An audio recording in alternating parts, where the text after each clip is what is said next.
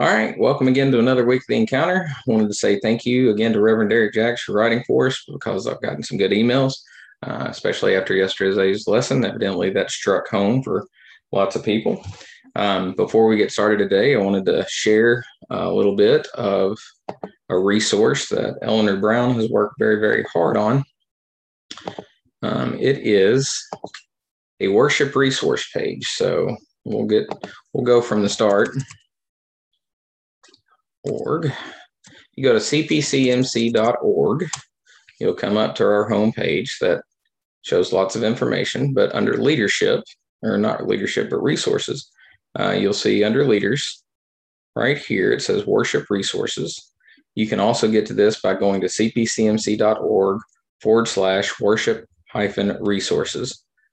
But if you click on that, you'll see that you'll have lots of different Sundays that we've gathered, worship calls to worship, liturgies, calls to confession, invocations, these kinds of things. So let's just, for instance, say pastor appreciation right here.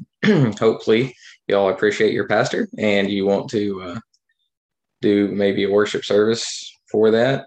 You'll see you click on that and you have multiple calls to worships. You have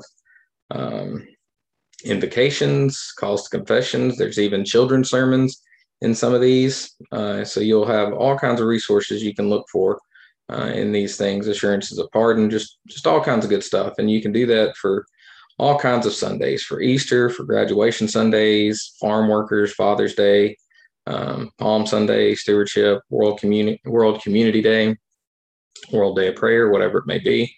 But you'll see you'll have all kinds of stuff that you can look to. And that's a real helpful resource when you're trying to think and imagine about your worship services coming up. So with that being said, let's dive into the encounter for October the 10th. It's going to be from Exodus chapter 16. It's entitled Manna from Heaven. And our prayer for illumination today is: God who is with us, guide us by your word. Help us to again receive you in the flesh. May the promised one lead us in wisdom and truth, and may we be sustained by Christ, who is the bread of life. Amen. And then our memory verse is from Exodus chapter 16, verse 4. It says, Then the Lord said to Moses, I am going to rain bread from heaven for you, and each day the people shall go out and gather enough for that day. In that way I will test them, whether they follow my instruction or not. Again, that's Exodus 16:4. Derek has suggested another Bible Project video. I hope you have found those good. I know on Facebook, somebody commented that they've appreciated those resources and finding those. They are good. It's a good way to open up your discussion. Our discussion question to start our lesson: over the last 5 weeks, how have we seen Jesus present in the lives of God's people? How have you seen Jesus present in your life? When considering how sin has brought suffering and loss into our lives, how do you see Jesus bringing redemption to your life? And then it ends by saying, the Messiah has been promised since Genesis 3:15. In what ways can you testify to the thread of grace that runs through the Bible and your life? As I was thinking about that, preparing for this podcast, I thought about how we've seen how God uses physical illustration to demonstrate spiritual realities. I see that in my own life. Like if I get caught up in stupidity, especially when I was younger, things didn't go well. Like I had to deny myself something because I was not doing something right? So and it was a reminder of God saying, hey, go this way. All right. Or I received something I absolutely did not deserve physically, money, something physical that I could. And it was a reminder to me that God blesses me spiritually as well. So the thread of grace that is running through Scripture, as I was thinking about it, I thought about, the sacrifice of Isaac. When Abraham was told to give up Isaac, it reminded me that through the Scripture, you have a father giving up a son. Of course, that is a type of what happens in the New Testament. Or when Abraham, a living person, is on an altar, when Paul writes, be living sacrifices. What I mean, that's an intense picture. Or when Jesus Christ says, pick up your cross and follow me. These are all things in which there's this thread of grace. A physical understanding turns into a spiritual understanding. In the Exodus, for this week. Of course, the background of this week's lesson is when Moses breaks the chains of the Egyptians and brings the people out. And we then, as Christian people, are the chains of sin are broken, and we can be led into the promised land or find our promise in Jesus Christ. The holiness codes that'll come up in Leviticus, like they don't make a lot of sense for us today, but they were physically acting out the holiness of God. And then you remember from First Peter, you're a royal priesthood, a holy nation, a people belonging to God, brought you out of this darkness and into his light. There's different prophecies in scripture, like, when Isaiah says, look at this virgin, she'll be with child, right? That had a meaning back then. It has a meaning for us today. Think about the miracles of Jesus. When Jesus gets to Martha and Mary's house after Lazarus has died, he says, I am the resurrection and the life. And so you see Lazarus coming out from the grave physically, but it's also a spiritual understanding. And so this thread of grace runs all the way through. You see it, I guess, in our text today specifically, when manna comes down and the Hebrews gather up their daily bread. In John 6, Jesus says, I am the manna from heaven. Right? Feed on me every day. I provide that. So this is a narrative story, right, in which the biblical writers are connecting everything to Jesus Christ in Scripture. And then I think we can do the same thing in our own lives. And then I think this lesson also helps us to think about the future. So we look at the past. God is faithful. We're sometimes not. And then how do we grow? And I think that's what the process of the wilderness wandering was. Like, people had to learn to trust. And it's not easy, right? I don't think anything in Exodus 12 through whatever is easy. And people have to learn what it means to trust in God. And we do too. It's easy for us to look back and say, oh, these stupid Hebrews, they were slaves. And now all of a sudden they're like, we don't want to be here. Like, what? But we're that stupid too. You and I are at least that bad because in our lives, we see a grace of God. We experience a grace of God, but then we get comfortable and want to go backwards. But God's pushing us forward, and he gives us these little incidents and signs or whatnot that push us forward. So we're not unique. There's been a whole generations and generations of people who have struggled with life and sanctification and growth and grace and these kinds of things. All right, so that leads us to exploring the scripture section. Obviously, so we're reading about the story of manna coming down from heaven. The background of this is Moses has been called, goes to Pharaoh, says, let my people go. There's a struggle involved. You have the Passover, and then you have the people coming out of Egypt, working their way to the promised land. But of course, nothing goes as planned. So I want to highlight, like, it had to be bad because for 400 years, the Hebrews are saying, please help us through this. And then Moses, in his youth, sees an Egyptian striking a Hebrew, and his response was to kill the Egyptian taskmaster. Now, that signifies that things were bad. Like, it had to be bad for all these things to happen. And so then God brings the Hebrews out, but then halfway through, during their journey, they're like, would have been better to be in Egypt than to die on here in hunger. And so anyway, nostalgia kicked in, which is kind of what happens to us. I wanted to read something that I found from Walter Brueggemann. He says, he talks about nostalgia and how it hurts our spiritual development for the future. Anyway, he says, amnesia is forgetting too much. Nostalgia is remembering too much. And then he goes on to say, not to remember is important work among desperate people who remember too much. Too long and too well, the risk of missing God's newness that God is about to perform. So again, not to remember is an important work among desperate people who remember too much, too long, and too well, at the risk of missing God's newness that God is about to perform. And I think he's right on that. He was writing that for a conference on something else, but I think that is that's a true statement, and it happens in the church a lot. I know the church I was at was always like, oh, back then all the kids were great, and they never acted up in worship service, and we had a full house, and we had lots of money, and all these things. And then I would talk to people, who would come visit from years ago, and they would say things like, yeah, when we were kids, we went down to the boiler room and we were smoking until we got caught, and then we ran out. And I thought, people just remember good things that never existed. It was a past that never existed. And the problem with that is that you try to hold on to the past and recreate the past, but then you forget that, behold, God does a new thing. Do you not perceive it? You don't perceive it because you're living in the past. And so that hurts. That kind of hurts our growth. And then again, we have this thought of sanctification. So like in our last lesson, we talked about Moses and the burning bush. And when Moses first started, he was obviously very timid, very, excuse laden, and he wasn't really sure about his ministry. As he goes through this wilderness wandering, desert wandering, he grows, and you can see his relationship with God. You can see his faith growing and all these things. And then you can, compare that to the Israelites, who they started off by crying out to God, having great faith, and then experiencing these things, but then going backwards, holding on to nostalgia and not seeing a new thing that God is doing.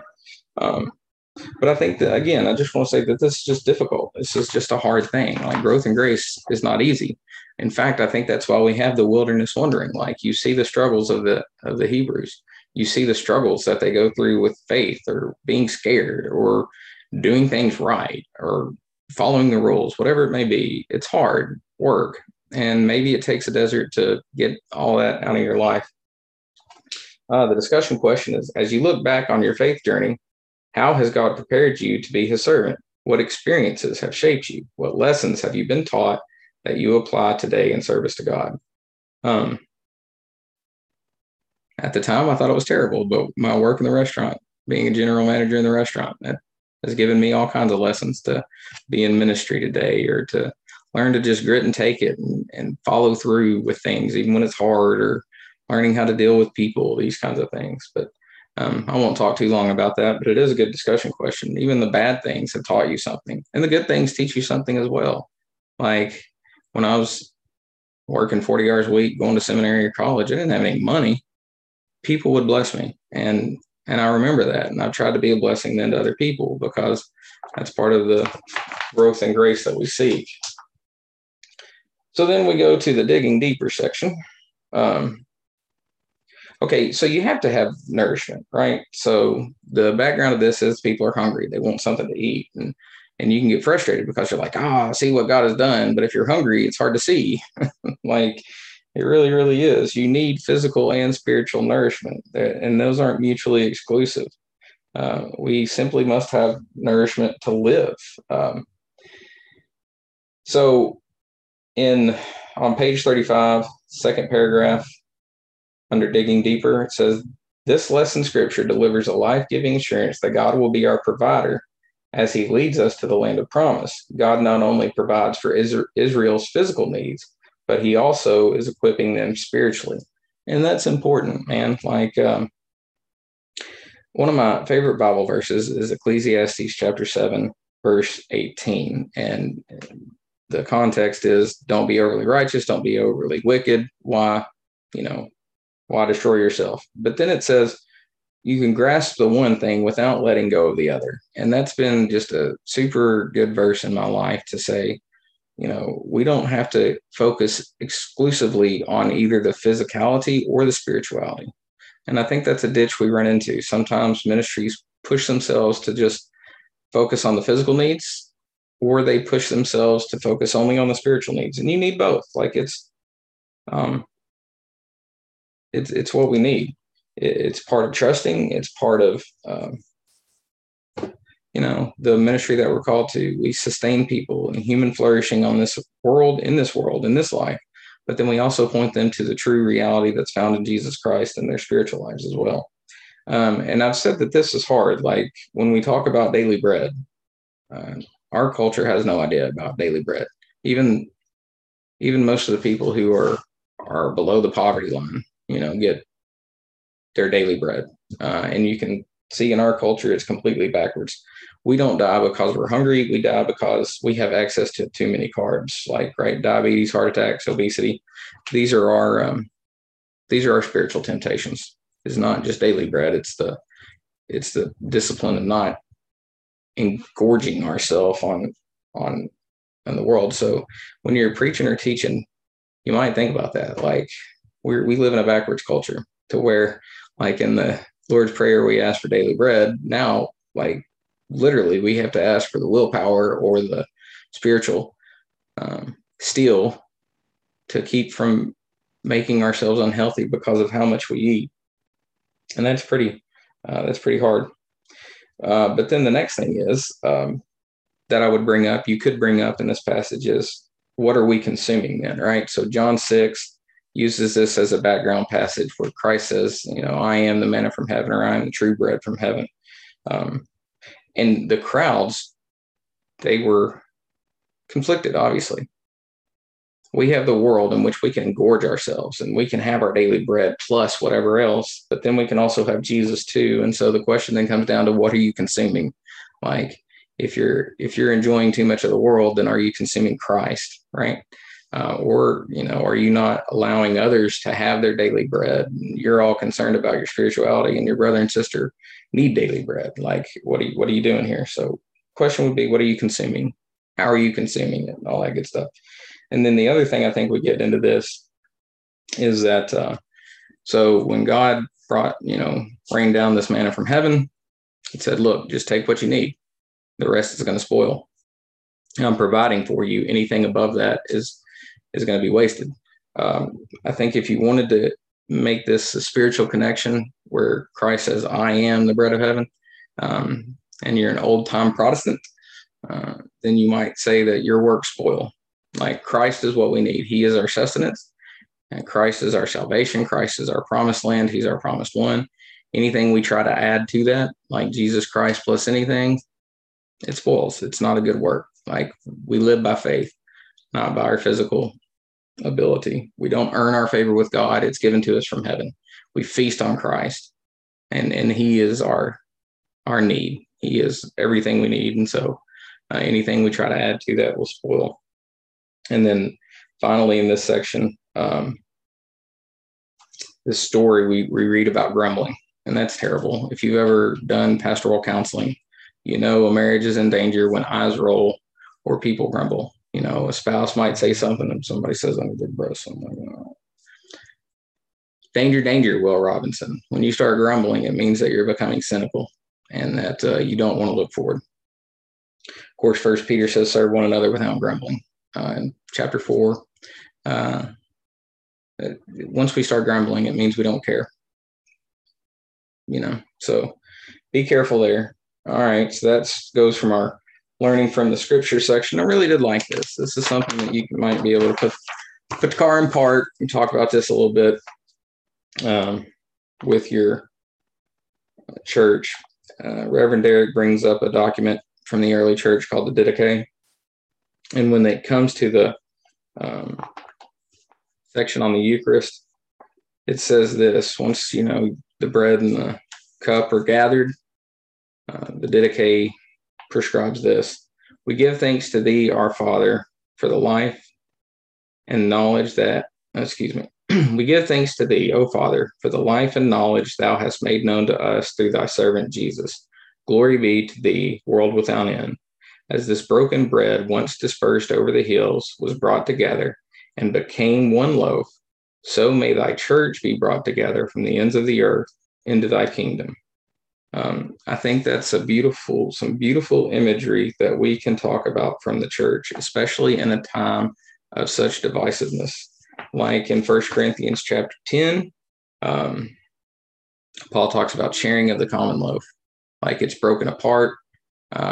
It's one loaf, and then we're brought together at God's table, right? So I'm going to go ahead and read again on page 37 what Derek wrote. "This is what we see in the book of Acts and the epistles of the New Testament. God acts in the person of Jesus Christ to provide fulfillment of all his words. Then the transformed people of God, renewed and strengthened by him, faithfully respond by going out and gathering all the broken people under the gospel's promise of reconciliation and healing." I think that's so very important. Like, this is ultimately what the bread of heaven does. It sustains people and it calls people to God's presence and into community and to become one body, overcoming the divisiveness of the world. pray, Cumberland Presbyterians, that we can overcome divisiveness, that we can, at the very least, show our common grace that we find in Jesus Christ. And the discussion question there, I think that's a good question. Just ask about a memorable time when your class partook of the Lord's Supper and why was it so meaningful? And when you take the Lord's Supper, what are you giving thanks for, right? The Eucharist is the great Thanksgiving is what it means. What are you thankful for when you take that? And remember, it doesn't have to be just spiritual. That's Christ came to feed us physically and spiritually. God provides for us spiritually and physically. All right, and then on to the discussion questions, applying the scripture discussion questions, I should say. Grumbling. Well, I'll just read this. There starts that section. Life brings with it many challenges. Much of the past 2 years have been a brutal reminder of how harsh reality can be. Instead of living in hopelessness, despair, and frustration, God calls upon us to live in faith. It isn't easy to do, but each of us must remember God's command. So there's 5 discussion questions here. First one, identify an area in your life where constant grumbling seems to be most present. How did you get to that place? How has God provided bread from heaven for you? Children can do it for me. Hadn't been lately, but children can make me grumble. Maybe not constantly, but anyway, it's a good question. Number 2, what miracle has God wrought in your life that continues to nourish you to this day? I've said before, my family, for sure, that's a miracle. Number 3, what was most difficult for you to learn? Why did God choose that lesson? How has it impacted others? I've had to be knocked down a couple times on the pride ladder, and that's forced me to forgive people maybe a little bit easier now than I did before. Number 4, just as the disciples were called to gather up the leftover fragments of bread and fish, that nothing shall be lost, quote, end quote. How are we called to do the same around us? I mean, God healed us. He picked us up, made us whole. And so now we have the ministry of reconciliation, as Paul says, that we bring God to broken people and broken people to Christ. And then we're put in this family, which we learn to love. Number 5, what is God calling your church to do as his disciples? In what ways can you gather together the people in your community into the house of God? How can you use the blessings you have received to bless others? If you are not living to bless others, what is holding you back? Pride. I like to have nice things, and sometimes I don't give of what I have to others, and sometimes I have to repent of that, and then I go back and try to reconcile that. All right, I'm going to end today by playing a portion of our video from the interview I did with Derek about his lesson here. So screen 2, share, optimize for video clip, share. All right, let's play. A little bit more, but you said some things also that I think leads to just next lesson, lesson 6, when we talk about the manna from heaven.